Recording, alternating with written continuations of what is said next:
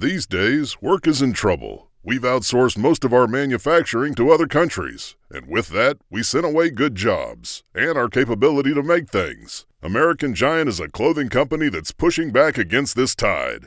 They make all kinds of high-quality clothing and activewear, like sweatshirts, jeans, dresses, jackets, and so much more, right here in the USA. So when you buy American Giant, you create jobs in towns and cities across the country. And jobs bring pride, purpose. They stitch people together. If all that sounds good to you, visit American-Giant.com and get 20% off your first order when you use code STAPLE20 at checkout.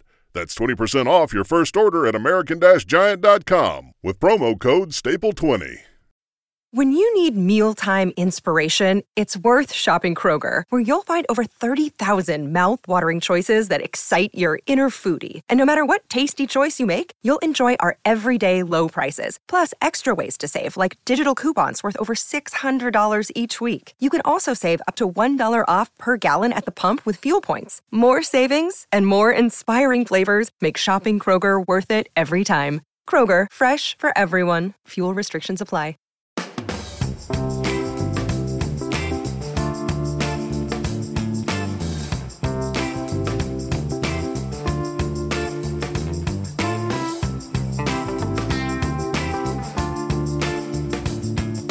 What's poppin', everybody? Hello and welcome to Popcorn Culture. My name is Ben Carlin, and I am your host. Here with me today is my brother Jay, who will be in every episode. That's right, Ben, the plush host with the plush most. I've made it back into the office. As you've just heard, I've sneezed about 13 times immediately prior to recording this. We had to wait for me to stop. So I have survived. You have survived. You have this very unusual characteristic that I know catches people off guard in the most kind of, maybe not funny way, but in a way, for sure. Which is that when you start sneezing, you don't sneeze in ones, twos, or threes. No. You sneeze in 17s. It's a lot, and it's so frustrating. It goes on for an alarming period of time. It's not even the sneezes themselves. Is that if you're in a separate room, which is just sort of what happened, you were getting prepped here in the Popcorn Culture set room while the rest of us were over in the other half of the office, and it was just sort of a sneeze, and then maybe 15 to 20, 30 seconds, and then a sneeze. Yeah. And then and rinse and repeat over and over and over again. At some point you're just because it's of course there's enough space where it's oh, bless you. Yeah. Gesundheit. Yeah. I have found that it is the same. The way in which people react to the number of sneezes you have is the same to the number of kids you have, where it's one, it's oh my gosh, bless you. Wow. What congratulations. 2, that's amazing. Wow. That was a lot. 3, were you okay over there? By the time you get to 7, people are okay, we get it. All right. You've got kids. Stop. In this case, it's too many. In this case, it's code for sneezing. Yeah, in this case, it's code for sneezing. People the first 3 people are a little man, that's unusual. By the time you get, maybe even by 6 or 7 people are are you okay? By the time you get to 12 people, stop it. Yeah, look, dude, my face is the one partially exploding over here. All right, how do you think I feel? I know, it is one of those things where it's you don't have tremendous control over exactly. it at all. Yeah, so it's just happening. I'm not doing it on purpose. I'm trying to sneeze over here. Yeah, it's a weird thing. And weirdly, it's only been a thing fairly recently in my life. I haven't been this way my whole life. Right. I didn't used to be like this. I feel it's been at least 5 years that I can recall, but that may just be that I've worked across the desk from you for 5 years, so maybe it's yeah, maybe you've just been in proximity to it, noticing it proper. I've always been someone who is where sunlight has triggered a sneeze. Yes. Yeah, so that has always been a thing, but that's been around my whole life, and I feel a lot of times now when it triggers it for an extended period of time. Right. Yeah, that makes sense. It's got to be the case that there's something about the sneezes themselves that are then causing a subsequent sneeze, some type of I don't even know what would be going on, like a hair follicle hitting a different one, and it's I have no idea. I'm am I sneezing wrong or something? I don't know. I don't know. It's not even I already can hear the comments right now. It's it's not an allergy. It's definitely mostly prompted by bright light. So it's not that's going to help. It's not even I will get up and blow my nose several times, and then it'll just continue. Yeah. It's I just have to wait it out, and it's frustrating. And I have a theory. Here's my theory. Okay. Is that if you go back to maybe year 1, possibly year 2 of Super Carlin Brothers, once upon a time, I made a video called "Why Do We Yawn?" which was like it was like one of our, like I say, more successful year 1 videos, like in quotes, meaning if a typical video got like 300 views, this one got like 600 views. What? I know, wild. And there was this fun story about that one where even though it had like very low number of views and we had like less than 2,000 subscribers at the time, like we went to Christmas one year and our younger cousins, Ryan and Matt, were like, oh my gosh, they played one of your videos in our science class. It was like, why do you yawn? Yes. And apparently we were listed on some like educational website as like, here's a good resource. And it was a fun video because why we yawn is like that we don't know. Oh, interesting. Yeah. Okay. Yeah. There's just like I forgot what theories. the actual like explanation was. I know that like yawning is like one of those words where it's like the more you say like yawn. Yeah. You can like prompt people into it. So anyway, sorry. Yeah. I'm trying to make people yawn in their cars. Young self here trying to capitalize on my like, why do we bodily function? I was like, maybe I'll do why do we sneeze, Yeah. What's the dip? Maybe people don't know. Maybe this is something people search all the time and we'll just get caught up in the this is my next, dart at the wall, if you will. Yeah. And I remember in that video saying that like I sort of thought sneezing was fun. Like I think that was like a joke I made in the video. Like, am I the only one who kind of thinks it's fun? Right. Like, and at the time, this was not a condition of mine where it was like, oh, yeah, I sneeze in 12s. It was like when I sneeze, it's like, yeah, it's like maybe a once a week occasion, It's like, all right. That was Gear up. Great sneeze. What a little surprise. Can't wait till next week. Right. Exactly. I feel my theory is that in making this joke, somewhere in my brain was like, oh, you want more? That's cool. Let's just open that freeway up. We'll just Let's go ahead. You think like Inside Out, all of a sudden there's like a dial on the wall. It's like, he said he loved it. He said he liked it. And even though I'm saying it now, they're not listening. Yeah. There's no going back. Maybe it got stuck. Right. Exactly. They like, go ahead and break the dam. It's cool. And they're like, shouldn't have done that. Shouldn't have done that. This is a hard one to fix then. It is a hard one to crack. The exact same thing happened. Not the same thing. I feel like the same phenomenon is happening whenever I go to start working on something. I think I've talked about this on the pod before, but when I was in high school, I hated doing homework, as everyone does. Everyone does. In case you're wondering why people don't like school, it's homework. There's plenty of reasons. Maybe you have like a bad environment, or there's like kids you don't like or whatever, or who are mean to you. But I think the number one contributing factor to people's dislike of school is homework. It's, it's that, or it's even just the fact that it's like knowing you're going to go somewhere where you're going to be bored. Yeah. And it's like I feel like our minds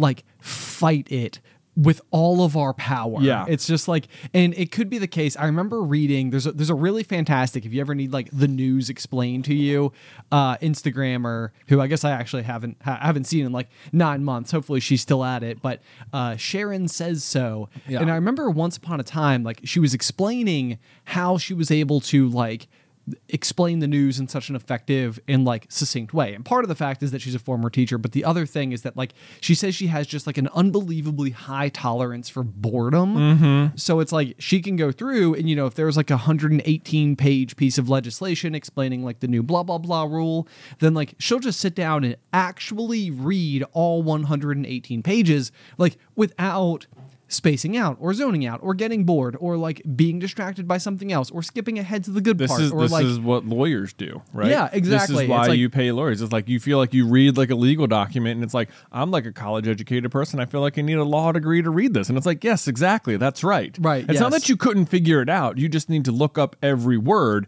and be able to cite all of the things it's referencing and understand the entire jargon of it. And like, that's mostly what it is. They're just reading all of the things and they can understand it. Yeah. So which is important.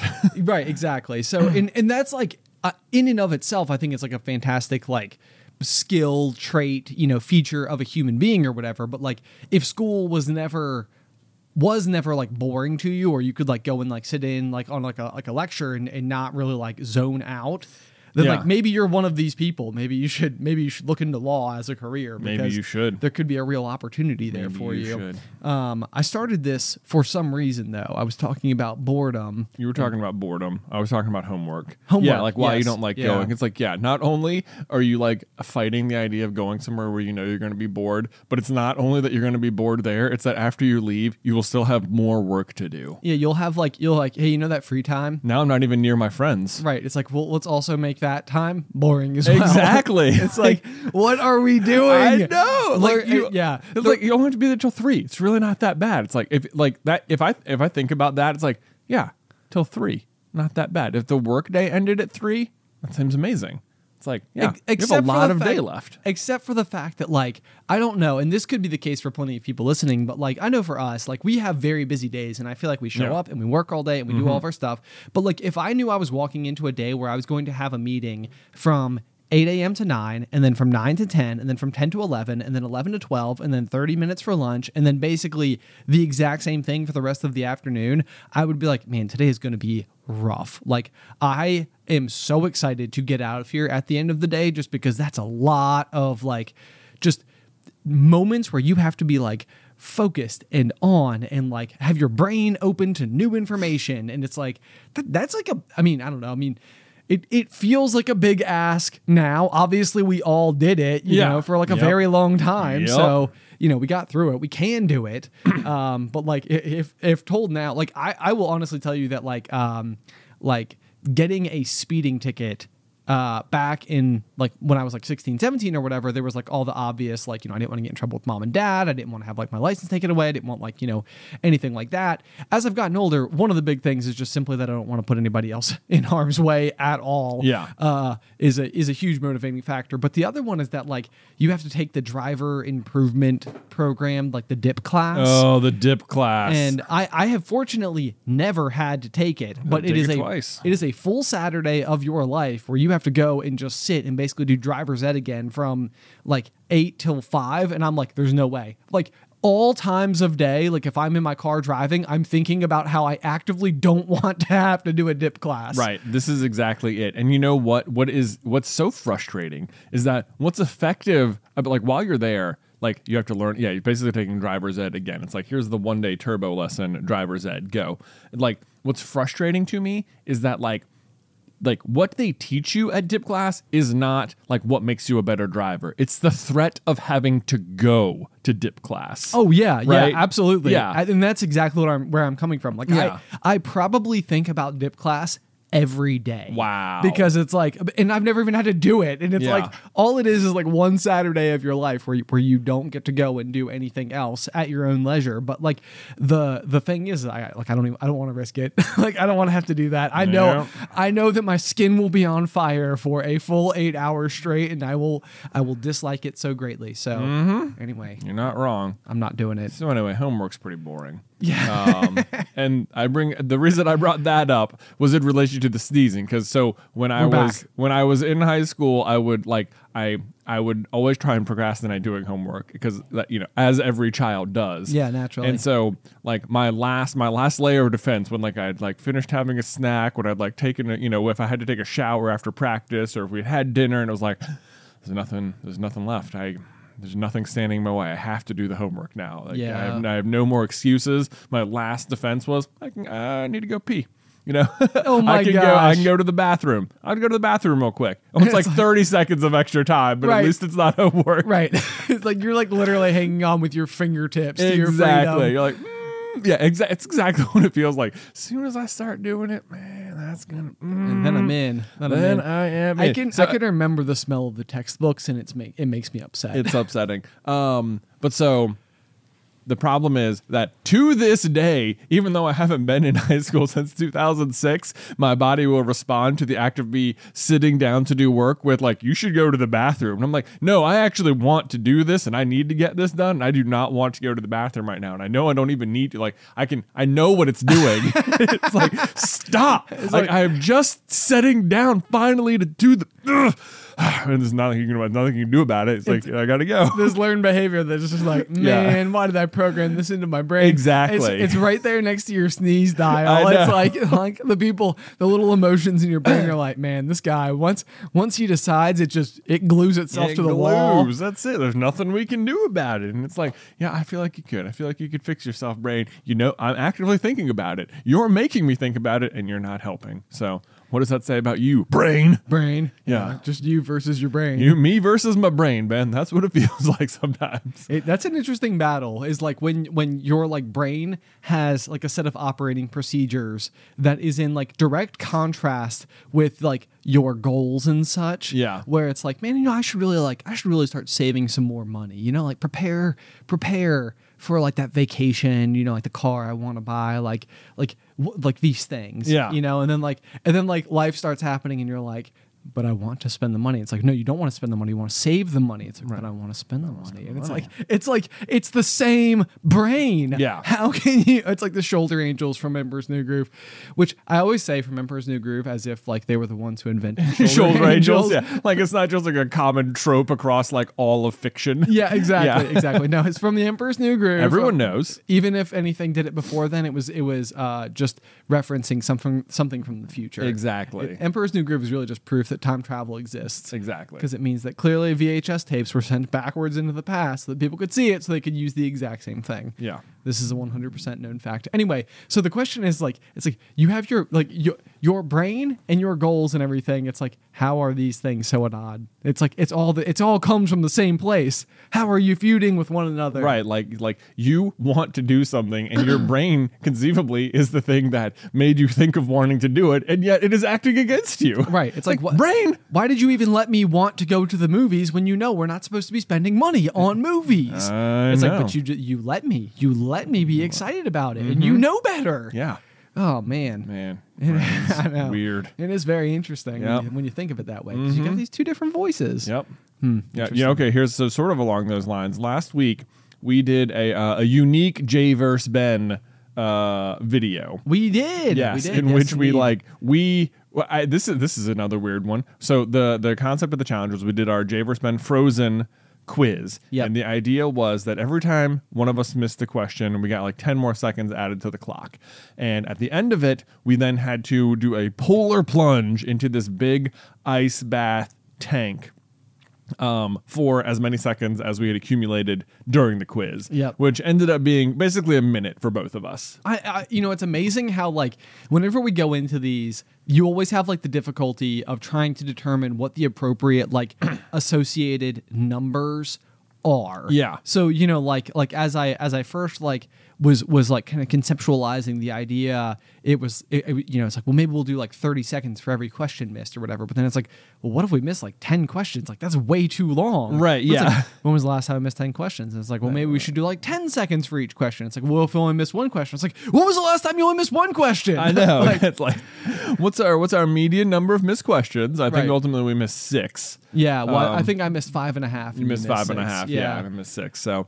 We ended up at like 60 seconds and 55 seconds respectively. Yeah.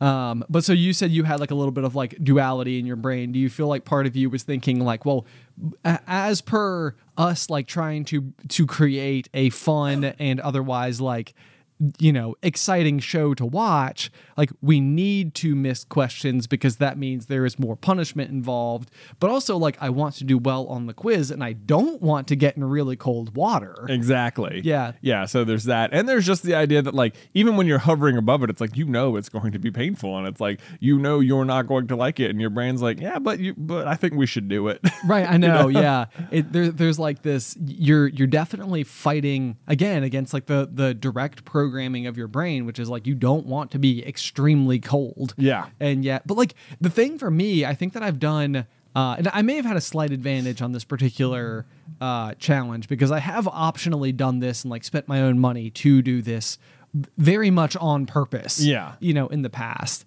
And it was something that I was like, excited to do then, and really the biggest reason that I don't do it more often is because the setup associated with it is quite difficult. Yeah. Like, it's hard to, especially my first ever plunge tank I had in my backyard, and I set it up during the middle of winter. Yeah. To where like just the outside air obviously freezes the tank water, or makes it cold enough that like, yeah, you can get the desired effect. But then, come like July, if I put it out there, it's basically just like, well, this is a place for mosquitoes to live, Right. Like all of a sudden, like you need a better way to like filter it, to chill it, to, maintain it. And if all I the rest. recall, even if you're going to make it like a regular thing, even it like you can use the single tank like maybe like 2 or 3 times or something, right? Before you should change the water, just because of whatever bacteria was on your water will start to funk the water. Exactly. Yeah. Like, and given like even my background, like I basically have, since I was like 12, had a pretty heavy emphasis and education on water filtration as it pertains to like aquariums. Yeah. And so like even I find myself in this like weird crossroads where I'm like, I know that I probably just own filters that are capable of like cleaning the water in some regard, but like, are you cleaning like, it's like the oils off of my skin or something? That's probably TMI to think about. But, you're like, I don't even know, like, are these filters capable of cleaning that? And it's like, well, they're normally cleaning like, fish waste. And if they're good enough for that, seems like it. Yeah. Like, so I always like backpedal myself around a little bit, like on how to go about, doing the particular thing. But, either way, like the plunge tank was something, it was my idea to do it here on the channel. I think that every other person in the office was just like, I don't really want anything to do with this idea at all. Like, I don't want to help. I don't want to like figure out how to get the tanks. I don't want to figure out how to like fill the tanks. I don't want anything to do with it other than the end product. Right. But like the thing for me that like draws me to it is I know that it's miserable. It is like, if you're watching the video of us doing it, you can clearly see that we are just like, in pain. Pain. Well, pain's maybe the wrong word. Extreme cold discomfort. Yeah. Discomfort, yes.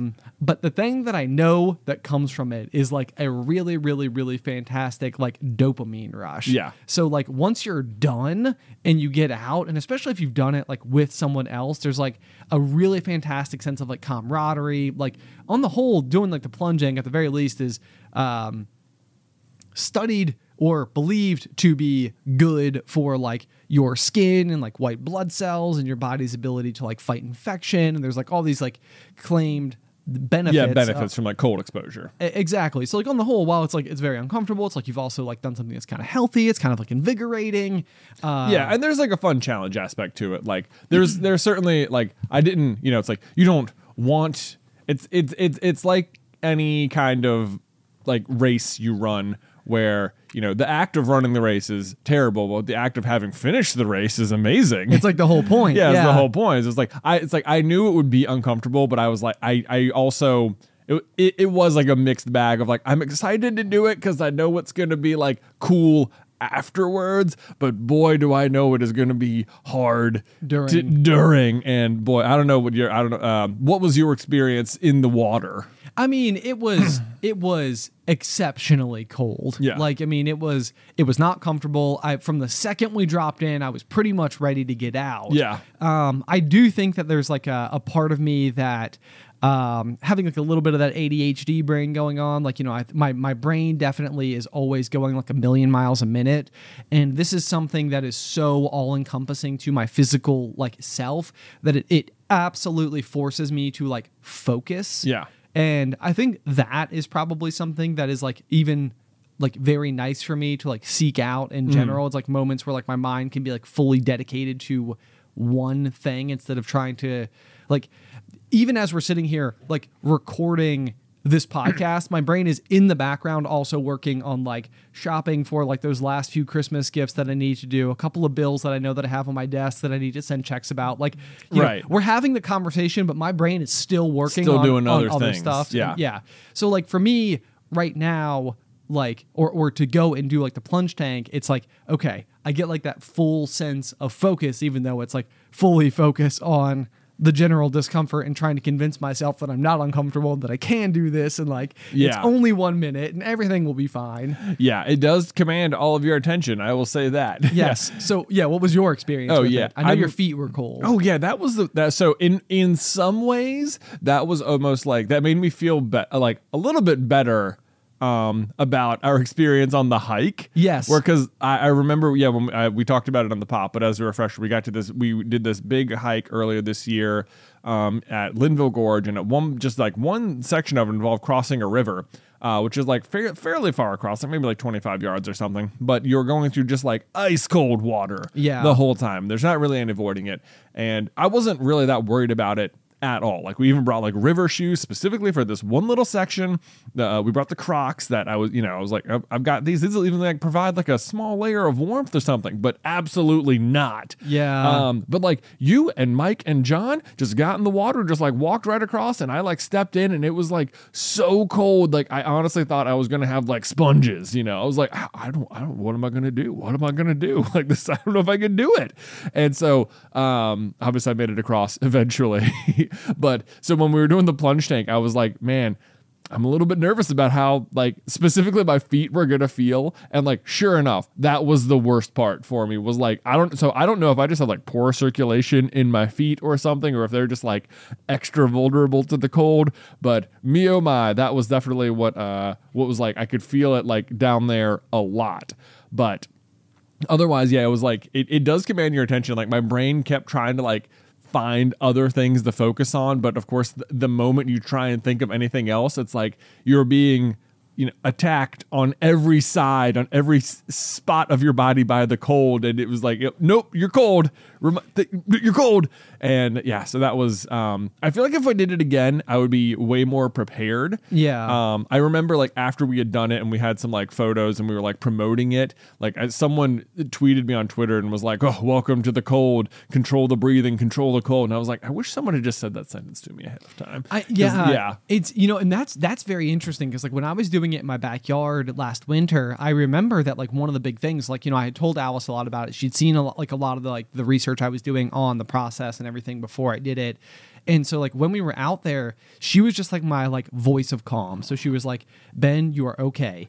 Breathe, deep breaths. Yeah. Like, look at me. You are okay. You can do this. Like, just like a steady flow of like affirmations and like all of them. I mean, nothing that she had said was like absurdly like profound or anything. But inside of that moment, it was like the difference between somebody telling me like, you're okay. It's okay. Like everything is fine. It's like, that is helping me so much. Like I am literally staying in longer than I would have been able to on my own. Right. Just literally just because there's somebody saying things that like I could have recorded myself in advance saying these words. Yeah. And like I could have even predicted the need for the words to be said, but it's like the actual act of having somebody there saying those words to you is like, it is such a healthy reminder that it's true. Yeah. That you are okay. And then of course, so the other thing for what we're doing here on the show is that like, you're doing it, like we do have the cameras rolling and like, there's so many other elements to it. So it's like, it's not just like you have decided to like venture out into the woods. You found like this really cool pool where you're going to do like a polar plunge in or something. It's like, you also are being, filmed. Yeah. Like, right. Yeah. People are going to see this. One of our, there's a nearby skyscraper. Skyscraper is probably a generous term for Roanoke, but there is a tall building that overlooks the roof of our building that one of our friends works out of. And so like even while we're up there, I'm like, I wonder if Brandon is like looking out the window. What are those guys doing? What are they up to today? That's different. That is different. That looks cold. It does look cold. It was cold. But either way, yeah. So the camaraderie angle of it for me, the after effect is like the real appeal. So like the next day we actually were able to convince Kat here in office. Yes. She went up and did it with me, which was like super fun. That was like a special like in office bonding moment. It was really cool. And so then I've even like lobbed it out to like a couple of my friends. I'm like, while the tanks are still on the roof, just let me know if you feel like want to go coming over after work and doing plunge. A plunge with me. Also, Big Steve, if there's any Super Carlin Gaming, people out there, he also came up and did it with me. So it's been fun having having the plunge tanks on the roof. However, there is absolutely the reality of the fact that it's like they are not filtered. They do need to be probably emptied. Yeah, emptied, cleaned, filtered, sanitized. Right. You just fill it with hand sanitizer. Yeah. Well, that seems awful. That doesn't. Yeah. Just very like slippery. Yeah. uncomfy. Like gloops off you. Just zoop. Good use of the word gloops. Yeah, totally. You're welcome. Anyway, transition. Popcorn culture is supported by Arena Club. Okay, so you guys know that I love trading card games and that me and Ben are big time collectors of Pokemon cards. You know, it's that childhood fantasy of finally being able to use adult money to buy those highly coveted rares of our youth. And like, even in our office, we have not one, but 2 full display cases with some of our all-time favorite rarest cards that we've pulled. But something I did not know existed when I was a kid in my youth was the grading process for trading cards or sports cards or whatever you're collecting. You know, to me, it was just like a rare Charizard is a rare Charizard. Like, it doesn't matter if it's been hanging out in my pocket with my lucky paper clip. Turns out it does matter, and kind of a lot, because if you get your cards professionally graded, it can add huge value. And then not only that, but once they're graded, they will like seal them in that pristine condition inside of a plastic case, or what's known in the industry as a slab. And that's where Arena Club steps in, because it's like buying a booster pack, but it's for a pre-graded card. Now, I know that can take like maybe a second to wrap your head around, because you're opening physical cards on a digital platform, which means you open the pack online and see your pulls where they can be added to your showroom for the world to see, but you can also request them to be sent to you at any time. So they have got a ton of pre-graded cards, and then you will get to randomly open one, and then they'll keep it for you, or they can send it to you, or you can just like sell it or trade it online or whatever you want to do. But whether you're buying, selling, trading, or displaying, Arena Club is the card collecting platform you have got to check out. And right now, you can get 10% off your first purchase by going to arenaclub.com/poppop, which, wow, that is a crazy offer. 10% off a $400 slab pack. That's like $40 right there. Anyway, that's arenaclub.com/poppop for 10% off your first purchase.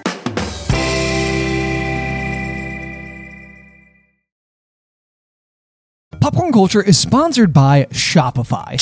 Y'all are likely aware of the fact that we have our very own Shopify store, Carlin Brothers Mercantile, and it's hard to imagine not having it now, but arriving at the decision to open our own web store was a big one. In fact, we started our journey on the interweb back in 2012 and didn't finally open up shop until 2018. And a huge part of that is just not knowing where to start, but that's where Shopify steps in.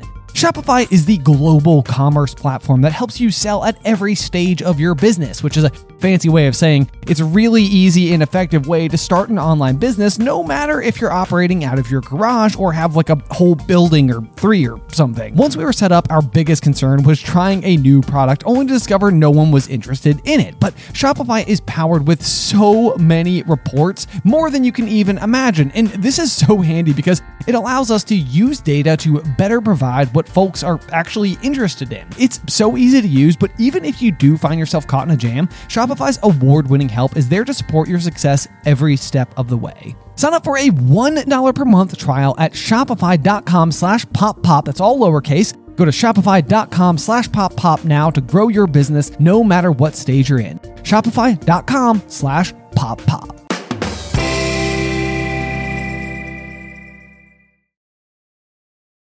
Okay, Jay, so other interesting thing that I feel like has been going around ye old interweb, although it's probably the worst time to refer to the internet in the olden ways, because what I'm about to present is sort of what feels a lot more like the potential future of the internet. Could be.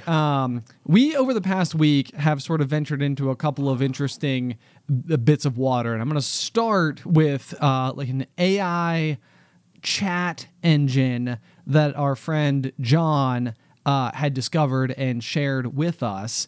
And it's a very interesting chat bot that you can effectively go and like ask pretty like elaborate questions and get pretty elaborate responses back from. So like I would almost start by saying like, back in the days of AOL Instant Messenger, there was a bot that you could add as a friend who was just always online called Smarter Child. Smarter Child. Oh my gosh. I haven't thought about Smarter Child in forever. Remember this? Yes. Yeah. So Smarter Child was like very interesting because like it had a small handful, and honestly, I would say given the time, like given 2003, I bet. Yeah, thereabouts. It was pretty advanced. Like it had a lot that it could like say and do, and it was kind of interesting, and you could certainly kill a few minutes of time talking to Smarter Child and like asking it different things, and it would come up with like certain responses. But it was definitely limited. Now in the modern age, John was telling us about this thing, and I was like, okay, like I sort of remember Smarter Child. Like I sort of remember it like being like kind of whimsical, and even earlier in the pop days, here for Popcorn Culture, I think we discovered the like bot or something that was able to take every episode of Popcorn Culture, digest everything we said, and then create like a counter that was basically like Jay and I talking back to you in the voice of how we communicate with each other through the pop. And that was pretty funny because like you could very clearly see like that the bot had picked up on the frequency that which we use like the word phenomenon and like all of these other like little things and like long-winded ways that we go about saying the sentences that we say. And so it was really like, fun and interesting. And like, you know, again, it was like, it gave you like a few days worth of quality entertainment. Yeah. This one though, our friend John sent to us, and you started like asking it questions, and it's like, it is easily, and we were saying this in our group chat, but it's like 10 years ahead of what I felt like I was expecting out of it. Oh, like, sure. It was a lot smarter than I could comprehend. Like, even going back to the days of Smarter Child, I felt like I could conceivably see a group of like MIT students who were developing this coming up with like a whole bunch of witty responses, more than you would ever even think. Like, let's say it's like 2,000 different clever responses to different questions. Like, hey, tell me a joke. And it's like, okay, I can probably come up with a couple of, you know, jokes. But if you ask Smarter Child to tell you a joke 50 times, you're going to get some repeats. You're going to start to see, like some of the same jokes come through. And it's like, okay, like you can understand how they came up with it. Like I could wrap my head around that. This, I don't think I can wrap my head around. It's like, I don't understand how it works as well as it does. But like you could ask it, like I think you did ask it, like, what if Harry Potter was in Slytherin? I think I prompted it. Yeah, I was like, because the way John was telling us, it was like, you can just like tell it to like write you stories in like this style, or like write a poem as if it was written by this person, or, you know, whatever. So I was like, okay, all right, well, this is interesting. So just like sourcing like something we did earlier this year, I was like, tell me a story about if Harry was in Slytherin instead of Gryffindor. And it just sort of like it's put out like in, I don't know, under 30 seconds, like 5 paragraphs of a very, you know, of a story of, you know, if Harry Potter had been in Slytherin instead. And I mean, it was like, you know, when it referenced how like this was this was the Dark House, and despite being the Dark House, Harry overcame the prejudice of people and proved what it meant to be a true Slytherin. And it was like, man, like, whoa. Right. Like it was able to know enough to where it wasn't just like subbing words in a la like Mad Libs. Yeah. You know, like sometimes you almost even feel like that's kind of the product that you're getting. It's like a boy named Harry went to a school. All of his friends were in Gryffindor, but he instead was in Slytherin. At first, Harry, you know, like, and all of a sudden you're sort of like it's not really telling you anything new that you didn't already provide it with. Right. So basically, like, you told it that you have a character named Harry who you would normally expect to be in Gryffindor, but instead is in Slytherin. And so it's like, it can use all of that information to sort of like build the basis for like a very, very, very, very, very simple story. And instead, this was like, it was almost as if like the you know, the AI was able to like scour all of like what it meant to be Gryffindor, all of it, like what it meant to be Slytherin, where these things came from, who he might have been friends with, what the ideals of both houses are, and everything. And it's like, and then still put it into coherent sentences, all within, you know, 5 seconds. Yeah. You know, and it's like, okay, that was. Yeah, it was impressive. It was like, whew, that was quick. That was quick. Yeah. And so I was finding it to be incredibly fascinating because it had like a sort of almost like wisdom about it. I felt like this was the experience that I was having with it, where it was almost like having like in Name of the Wind, for example, very frequently they talk about like, you know, like the wise old hermit in the woods or whatever, who like you stumble across and is, you know, if you can recognize that they're more than their appearance, then they'll be able to explain to you the meaning of the world and how and why things are and all of the rest. And so I was like, I'm going to ask it every deep philosophical question that I've ever had. Yeah. And so I'm like, see what it says. Right. I'm like, what can you come up with, including like, is it possible for me to become overly dependent on you chatbot? And it's like, its answer was literally like, absolutely. It is incredibly possible for you to become overly dependent on me if you come to rely on me for all of your information instead of using any of your own like critical thinking skills to like process new information and challenges in your life. And it was like, whoa. Yeah. Like, I already feel like it's happening a little bit. Like, that was such a good response. I have now learned that it's a good thing to come to you for future questions, you know, that I may have about the world and how it works and stuff. And it was even interesting because I was like, this would be a really, really weird tool if you were like just starting to like date somebody and you were still in that like early like texting stage, because like it can do things like write a poem, you know, like I asked it to like write a haiku about Addison, and you know, again, within 3-4 seconds it spits it out anything better than I could have written. It's like, well, that was really good. But you know, you could ask it to come up with like jokes or date ideas or like you know, like a witty response to a question. Oh right. Yeah. You know, like it has like a very wide range of application, but it also almost makes me wonder whether or not, like, if it became so commonplace in our world, if you would start to be able to notice the signs, like the almost like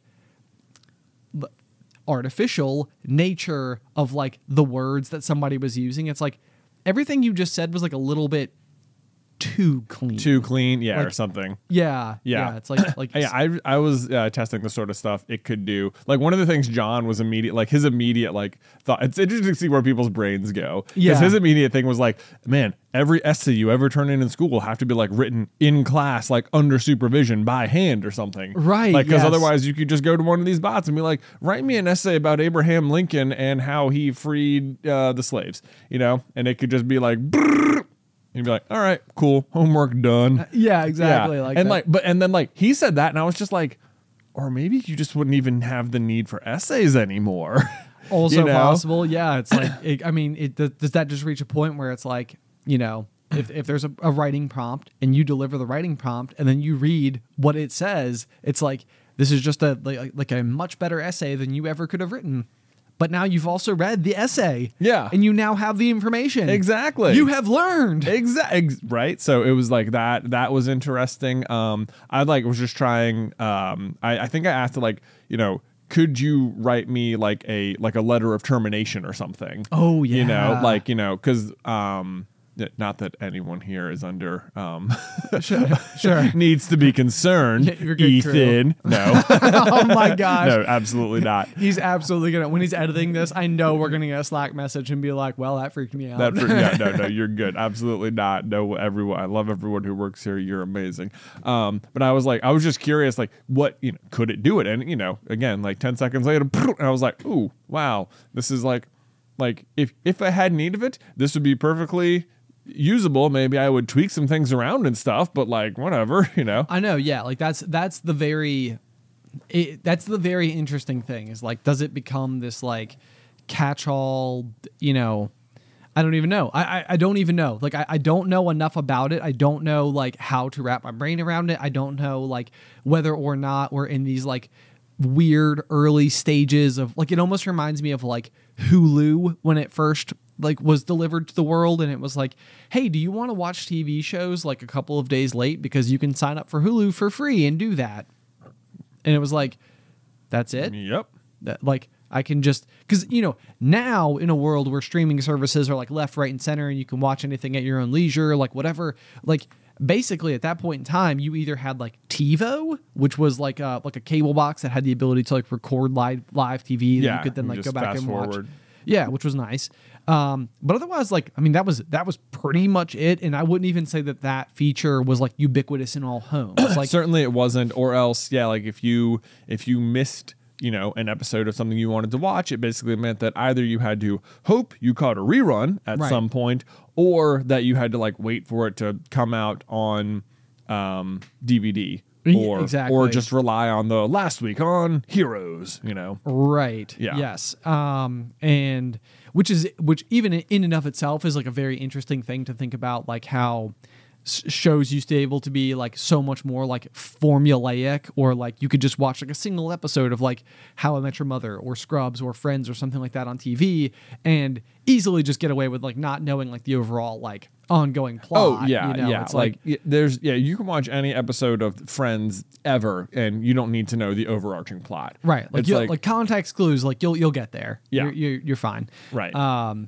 But so like even that's very interesting because it just means like within our lifetime, within even like the technology that I'm referencing right now, it's like that is how and why stories have.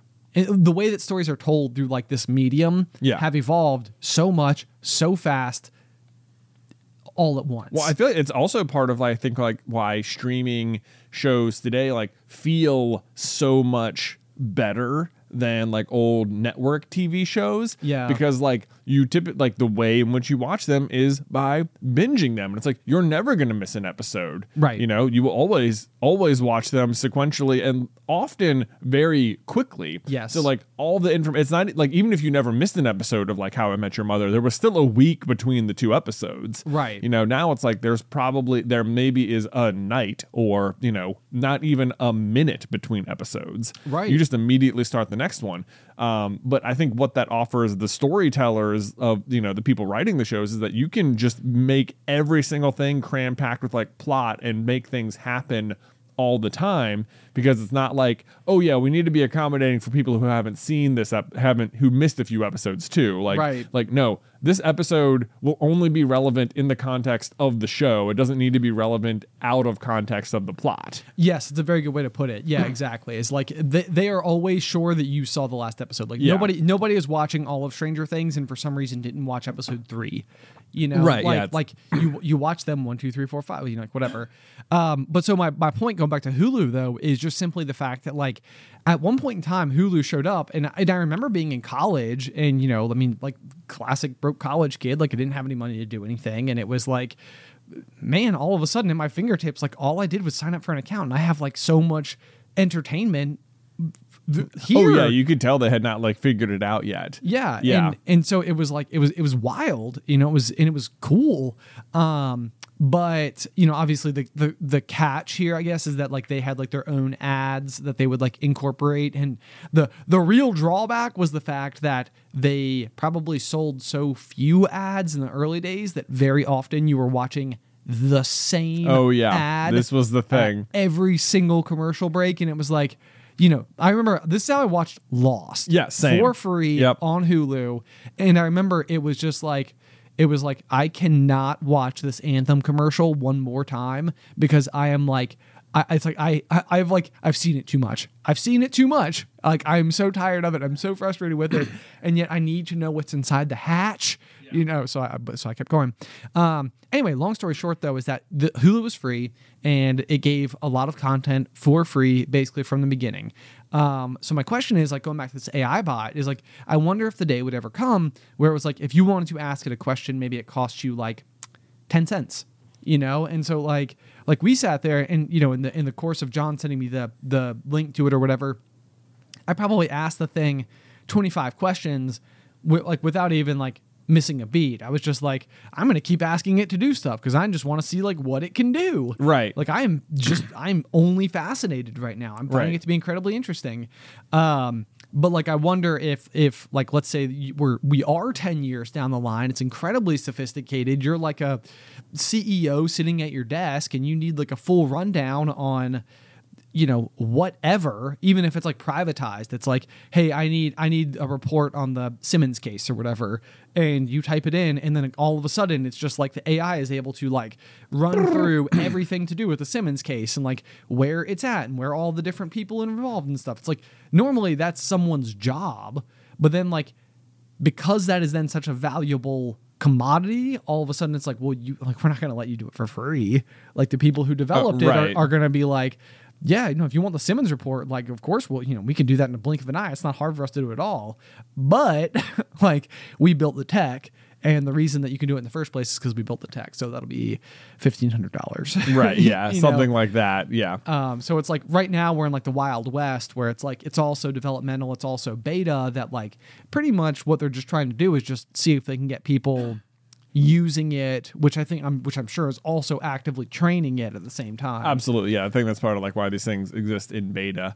I have two things. Yeah. I remember, just on that note, I'm sure, I have never seen the movie like Her, but I think this is like a movie from like maybe even 15 years ago that sort of imagines a future very much like that. Yes. Where it's just instantaneous, like you can't even imagine how fast. And I remember, I think I've seen like one scene or something where like the guy like boots it up, and you know, the AI starts talking to him, and like within 5 seconds it's like, would you like me to clear your inbox? You have 50,000 unusable, you know, clutter emails. And it's like, you've been awake for 5 seconds and have already read all 50,000 and determined which ones are deletable. Like not even useful. Yeah, like just like it's like.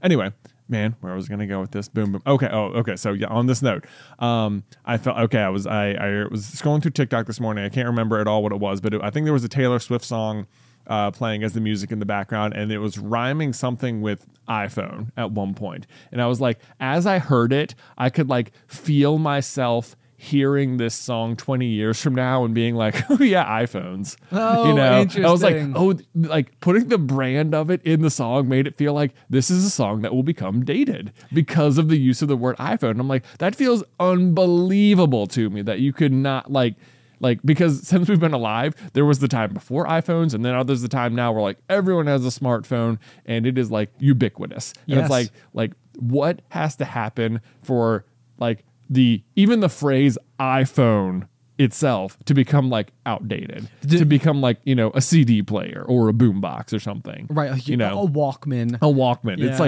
like, but that is what has always happened. And so like, will it happen again, or when will it happen? Or will like 20 years from now we'll just be like, yeah, I've got the old iPhone century now. Right. Yeah, I know. I mean, and that is like the interesting question. Like, you know, Alice and I have just recently, somebody in the office, Ethan and Riley, had sent me the video that's like the history of the Earth, I guess, and it's like the one where it's like the sun is a deadly laser. So chances are, if you are like the other like 50 million people who have seen it, if it's not even more than that, I mean, it's a fantastic video. It's so much fun. Yeah, it's like very good. It's like the history of literally everything from like the space being like an empty void to being filled with stars, and then solar systems, and then the planet being crashed into by the moon, and that bringing like water to the planet, which allows like rain to happen, and the rain fills the oceans, and the oceans create algae, and so on and so forth. I was actually kind of proud of how far I got. Look at that. Yeah. I've watched it several times. Mm-hmm. The point is, though, is that if you watch this entire thing, for one, you don't need to go to world history class in 9th grade anymore, because it basically does the whole thing in one fell swoop. Whole thing for you in like a really catchy way. I know. And I have to tell you, I never really understood what the Byzantine Empire was before. I'm still not actually sure that I know now. So maybe I'm making a bad point. But what you do see, and what I'm trying to say is that like throughout world history, there were like these huge swaths of time where kingdoms rose, you know, and they existed, and they were the dominant force in the entire world. And I'd be willing to bet that multiple generations of people existed through those dynasties, to where it's like, you know, my grandfather and his grandfather before him, and, you know, like whatever, you know, like lived here, did this, you know, this is now and the future and for always. And it's like, but like if you're watching this video, what you realize is that like fast forward 300 years and that empire falls, you know? Yeah. And a new one rises. Right. And then you fast forward 300 years and that one falls and a new one rises. And it's like, the point is that for multiple generations of people, they're all the time and always, everything before and after them is exactly the world that existed as it was then. Yeah. But like their view of all time was so brief. Yeah. You know, and it's like those places are no longer places at all. They're not even a named place on the map anymore. Yeah, like without like history as a context. It's just like you were born into a world and things were the way they were, and then that's how they were when you died too. Yes. Yeah, exactly. So it's like it's interesting, I think, to look at something like the iPhone in like a much, much, much smaller scale and just sort of think like, well, it's the current dynasty now, and it's sort of hard to imagine, like, you know, when I even think about my current phone, my next phone, and the phone after it, I'm pretty much just planning on all of them being iPhones. You know, like, and I've had an iPhone since 2000, like, and that's 10. what Apple's planning too. I know. I mean, right, of course. You know, so I mean, like, good on you. You've completely got me. I have absolutely no plans or intentions of changing. Absolutely. Nice. Yeah. Well, I'm blown. Excellent pun. Thank you. Thank you. But yeah, but you're right. And I mean, is all I'm really trying to say is 20, 25 years from now, you know, like it's entirely possible that will not be the thing anymore. And right. Yeah. It's just like something like everyone's got like an AI companion or something. Oh my gosh. I know. Oh, yeah. That's a sentence, huh? Right. Well, it's we've talked a lot about like sort of like the idea of like self-driving cars here in office, and the idea of like, you know, as like electric vehicles take over and sort of like replace like internal combustion engines and all the rest, like you also have the ability to potentially build new infrastructure, and that new infrastructure could allow a world where you like don't get into a car as we currently know cars, but like instead it's like a hotel room, you know? Oh, right. So like I've always thought like, you know, one of the coolest things would be like my favorite place in the world to go is Vermont, which is 12 hours from where I'm sitting right now, and makes me sad that it's so far away.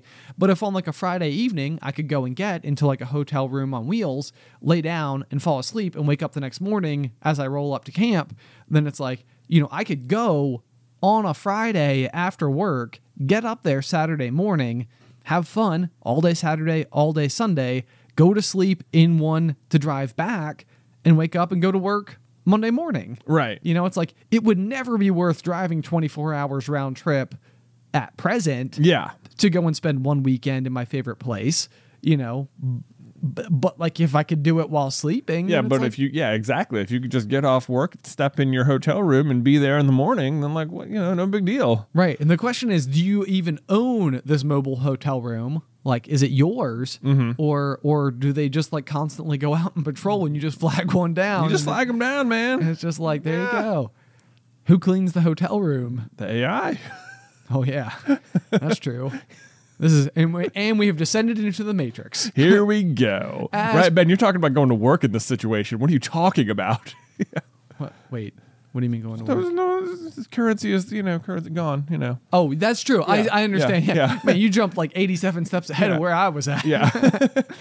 In my mind, we're still working. Yeah, Ben, what are you talking about?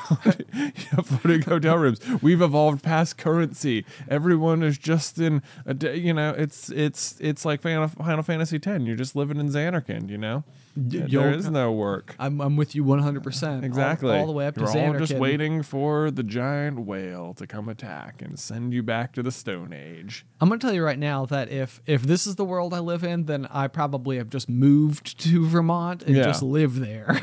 Yeah. So then I don't have to take the car What are you talking anymore. about Vermont? There's no borders anymore. The world is just there. It's just a place. It's just a place, man. It's just a span. Different terrain. You're locked inside your own mental barriers, dude. This is everything you're saying is factual. My bad. I don't know what I was thinking. Yeah. Oh man. Come on. Jeez. Catch up, man. But it is still there, right? I can still go get in the water. physical places still exist. Oh, thank goodness. Yeah. Oh man, I was worried I could never feel the sweet 68-degree cold of Vermont you can water. Do that on the roof right now. It's true. I know. Right, actually, directly above where we're sitting. Directly above us. Yeah. It has occurred to me that they could come through the ceiling. That would probably do it. It would put a damper on the day. A literal medium dampness on the day. Probably more than medium. Aggressive dampness. Aggressive dampness all around if the 200-gallon wash basins above us come crashing through the ceiling with their ice cold water. It'll make a turn for the day. You know what? I bet this video goes viral. I'll tell you that. That's true. That's true. Fingers crossed. Yeah. Gotta look for those silver linings, or in this case, the giant silver tub. Yeah, the silver tub. Hopefully, if this happens, it doesn't hit us, because I don't have much faith in our survival if it does. Yeah, me too. Me too. Anyway, transition. Okay, Jay. So the last thing that I think we can talk about today with our final closing minutes. You have a look on your face. What's up with that? Oh, nothing at all. This was like a night where I know what we're going to talk about, and it just sort of like feels like a natural transition out of artificial intelligence. Oh, yeah. It does. Yeah. Look at us go. Maybe we didn't even need that transition. We didn't need Ethan, undo the transition. Play it backwards. Yeah, play it backwards. Nice. Hey, we're exactly where we were. Oh my gosh, dude. Avatar: The Way of Water comes out yesterday. What do we think it's going to be like? This is actually very interesting. I'm very curious about it because it is like a really, for what we do here at Super Carlin Brothers, like if anybody were to ask me like what I do for a living, I would say I usually make videos on the internet about Disney, Pixar, Star Wars, Harry Potter, and Marvel. Yeah.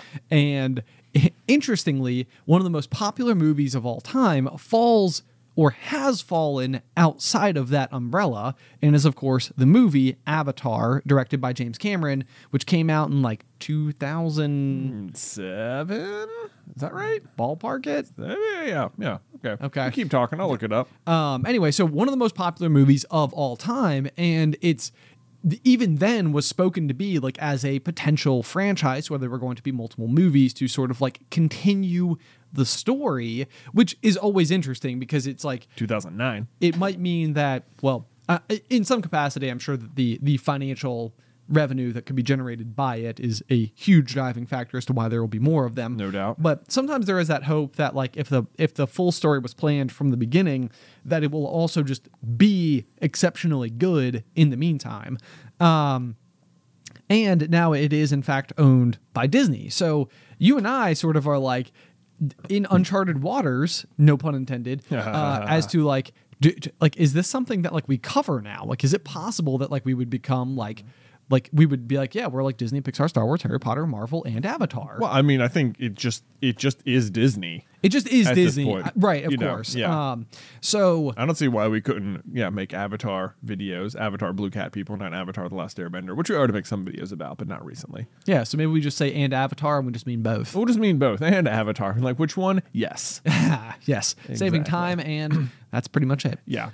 You mean the one about the elements? Yeah, like the way of, I'm sure, because the first one's called The Way of Water, and there's going to be 4, and I feel like it's going to be like the other 3 are going to be like Earth, Wind, and Fire. It definitely feels like that will be the case. Yeah. I'm exceptionally curious to see, by the time you, listener at home, are hearing these words, it will already be introduced to the world, and we'll probably already know a heck of a lot more about what it's about, when it takes place, how it all goes down. But it does seem like pretty much what we're going to see is another battle between the Na'vi and humans. Yes. On the Na'vi's planet Pandora, which should have had that up there. Yeah. Boy, Pandora and the Unobtainium, all of the great, just the naming conventions of this franchise are top dollar, Yeah, that's true. That's true.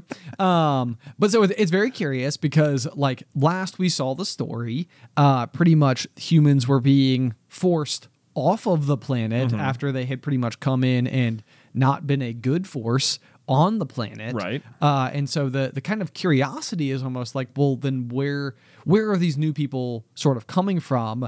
And it almost feels like the answer is just like as just as simple as everything else, which is that like it takes literal years to travel from Earth to Pandora. Yeah. And obviously everything that takes place over the course of the first film is possibly, I'm going to give it a year. I don't know exactly how long the actual span of time that takes place is. But it's relatively short given a world where it takes multiple years just to get to Pandora from Earth in the first place. Yeah. Meaning, while the Na'vi have like won this battle with Jake Sully and all the rest of it, there could have just been like tons of other military and people en route to the planet. Oh yeah, who like are unaware. Like if there's already people in motion, right? Then there's that. Yeah, and it seems like I don't know how long it takes, but it looks like just from the trailers that like Jake now has children, right? Who have like potentially grown up. So it seems like it's potentially been enough time for the people who left in the first movie to have gotten back to Earth and been like, "Yo, actually, we need way more weapons." Yes, and so that like this is like the return of people after whatever 2 trips worth of back and forth is. Yeah, like if in the first time, mostly what you had was like a small mining camp with some defensive capabilities. Right. Like they put up a pretty good fight then. This would be like bringing out the full offensive on purpose. Yeah. So it's definitely it'll be very curious to see where the story goes, because that's the other thing about the original Avatar is that the story itself, maybe on top of like things like Pandora and Unobtainium, is pretty commonplace. Like we've heard that story before. It's not necessarily the most original story ever. It's like, you know, the Pocahontas story for all intents and purposes. You know, like you have like the indigenous people and someone who goes and like realizes that like, you know, hey, we're like not doing good things for these people here, and like, you know, stands up against the people that they came with. So I'm like excited about it. Yeah. I feel like good. I feel like the fact that there's even like that distinction, you know, you have like the Avatar, The Last Airbender versus Avatar, like typically people say like the blue people. It almost feels like the original Avatar was so popular that like it had to invite opposition. Oh, that's exactly. You're totally right. It's like if it was so popular, especially right when it came out, and it was like it made so much money, and like everyone saw it twice, and you had to see it in 3D and stuff, and like there was no doubt the inevitability that like the haters would rise up and be like, it's really just not a very good story, actually. Whatever. Right. It's like anything else. I mean, you know, and I've posed this question in office before, and I think it potentially is like a head scratcher. It's just really basically like, are we capable at this point in time of telling like an original story? And the idea there being like, you know, there's the classic trope of like the hero of 1,000 faces, which is, you know, like your classics like Luke Skywalker, Harry Potter, like, you know, any. I mean, Jake in Avatar is the exact same. He is. I mean, he dies and comes back to life. You know, it's like right. Yeah, it's like we've kind of seen. Yeah, we've heard that story. It's not necessarily completely. When people always compare it to Pocahontas, I always compare Avatar to Return of the Jedi, like especially the very end. Okay, like you have this, you know, this big giant final climactic battle. But like what I love about Return of the Jedi is they keep cutting back between. It's like there is like one big battle that's happening, but it's like 3 separate battles. And the same thing is happening in Avatar. Like you have this one land battle happening where like a bunch of people are like 2 armies are fighting on the ground. Then you have a big fight up in the sky and 2 armies are fighting up in the sky. And then somewhere else you have the main character fighting the main villain, like solo mano a mano. Yes. And like that's the exact thing that's playing out in Avatar and Return of the Jedi. Like they keep cutting in between them all, and it's like, this is fun to watch. Right. You're sort of getting to see a little bit of everything. It is really cool. I forgot about the sky battle. I feel like the sky battle is cool. Michelle Rodriguez, I think, is the one who's up there. Lottie, then. Yeah. Right? Yeah. Letty from the Fast and the Furious. Yeah. Where is she actually? On Pandora, okay? Fast and the Furious. Avatar exists in the Fast and the Furious universe. That's where she is. Headcanon. You know what? I'd be fine with it. I would be completely fine with it. And for the 9 people who haven't been completely lost yet, basically what we're suggesting, at some point in time in the Fast and the Furious franchise, the character of Letty, played by Michelle Rodriguez, goes missing and eventually does come back. But let's pretend like she doesn't come back. And instead, what happened was she decided to board a plane/airship for Pandora and now pilots skycopters there. Exactly. Instead, yeah. Plausible. Completely plausible. Yeah. Don't even get me started on Fast and the Furious theories. Okay. I feel like, you know, just go down a whole rabbit hole there. Anyway, so you're excited?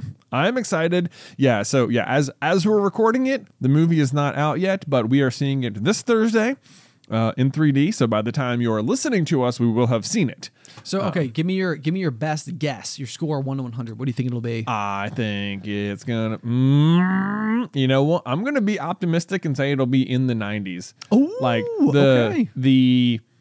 I feel like the way they've done the trailers has been like just show off. Like they haven't even felt the need to give you the plot at all. Right. It's just like, just look at how pretty it is. Like, just come see it. We feel like this is enough to make you want to come see it. And it's working. And I don't even know what it's going to be about other than the Na'vi. And like, I feel quite certain there will be a, Na'vi versus human big battle fight at some point. Yeah. Yeah. And I have a feeling it's going to be a lot of underwater stuff, but it's specifically, I think, because it's going to be water. That's like James Cameron's like thing. Yeah. Like Pandora is supposed to be like a planet where everything above water resembles like the deep ocean from Earth. Yeah. And stuff, or like coral reefs, just like, plantified and for above ground. And so I think that if he's going to get into play with like the underwater life in Pandora, it's going to be wild. I mean, it was very interesting for me, again, as a kid watching all this stuff, because so many of the plants you see are literally corals that like I keep in aquariums. Right. Like it was like, I know exactly what that is. Those are zoanthids. Like, Right. That's, Those are all feather dusters right there. That little thing. Yeah. Yeah. Exactly. Those are tube worms. Yeah. It's their butts. Anyway, so yeah, I think I agree with you. I'm gonna go with a 92 is my prediction. I'd be very curious to see how it pans out. I'm also incredibly man, you're killing me today in the best way. Thank you. I'm also very curious to see, because it feels like in general we've noticed like it seems like there's definitely like a box office recovery that almost like has not been able to totally rejuvenate. I think Wakanda Forever actually did quite well in the box office, but yes, I think this is going to do better. I think than it will, Wakanda Forever. I do too. It's like it'll be curious to see, and I can't even off the top of my head. I feel like I would know if something had, but I don't think a movie's done $1 billion at the box office this year. Oh, at least. No, I don't think so. And so I would be very curious, because in 2019 Disney had 10 movies beat. Or was Spider-Man this year? Did that?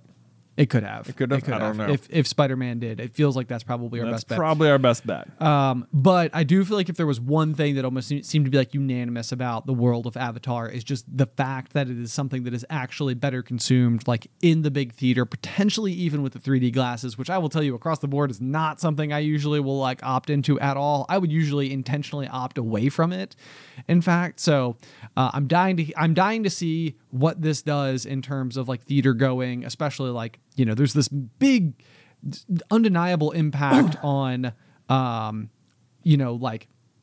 movie going experience, especially with like streaming services. Cause at this point in time, if you don't feel like going to the movie theater, you can see the thing in 2 months anyway. So. Yeah. Okay, so for what it's worth, in case you're wondering, Spider-Man No Way Home, first of all, came out in 2021, not 2022. Okay. Domestic, it did $804 million. International, it did do $1.1 billion, and worldwide, $1.9 billion. Wow. Yeah. Okay, so that did amazing. It did great, yeah. Okay, So yeah. Spider-Man, there you go. So, to the surprise of no one. So, yeah, I mean, but that was like, that was pretty next level. That was pretty next level. Yeah, that was 20 years in the making. I loved that movie. Yeah. So, I'm not even remotely surprised. Easily the best Phase 4 movie. Yeah, there you go. Anyway, so I'm dying to know also everybody else's thoughts on the matter. Are you going to see it? Are you excited to see it? Will it be like your holiday viewing experience? Be sure to let us know. If you have any feedback about the show, you can send that over to popcornculturepod@gmail.com. Also, otherwise, as a close to final reminder of the year, is that the to get in on the Q4 exclusive episode of Jay and I playing our first ever D&D campaign, which does come with a commemorative set of RPG dice, complete set of dice, all 7. That is going to be the cutoff for that will be December 31st of this year. It's the Q4 quarterly merch option on Patreon. You can find that at patreon.com/popcornculture and select the quarterly merch tier. It also helps us decide who is the host of the episode week in, week out. So you can choose from Buzzy or B or Jazzy or J or neither or neither. Don't do that one. Yeah, don't do that one. Don't do that one. Just one of the other two is fine. Yeah, especially Jazzy J. Or Buzzy B. Whatever. You do you. It's neither here nor there. Anyway, guys, be sure to check that out. Otherwise, until next time. Pop, pop.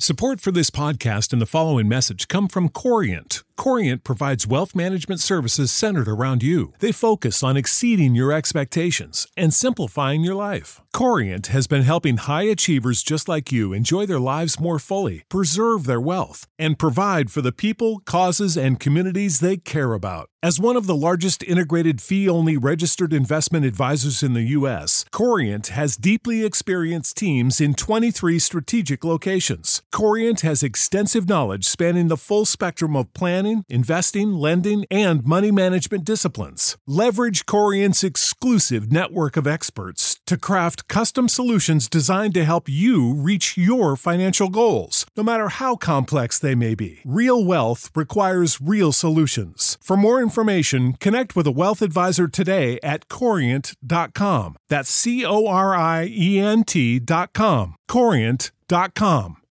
When you need mealtime inspiration, it's worth shopping Kroger, where you'll find over 30,000 mouth-watering choices that excite your inner foodie. And no matter what tasty choice you make, you'll enjoy our everyday low prices, plus extra ways to save, like digital coupons worth over $600 each week. You can also save up to $1 off per gallon at the pump with fuel points. More savings and more inspiring flavors make shopping Kroger worth it every time. Kroger, fresh for everyone. Fuel restrictions apply.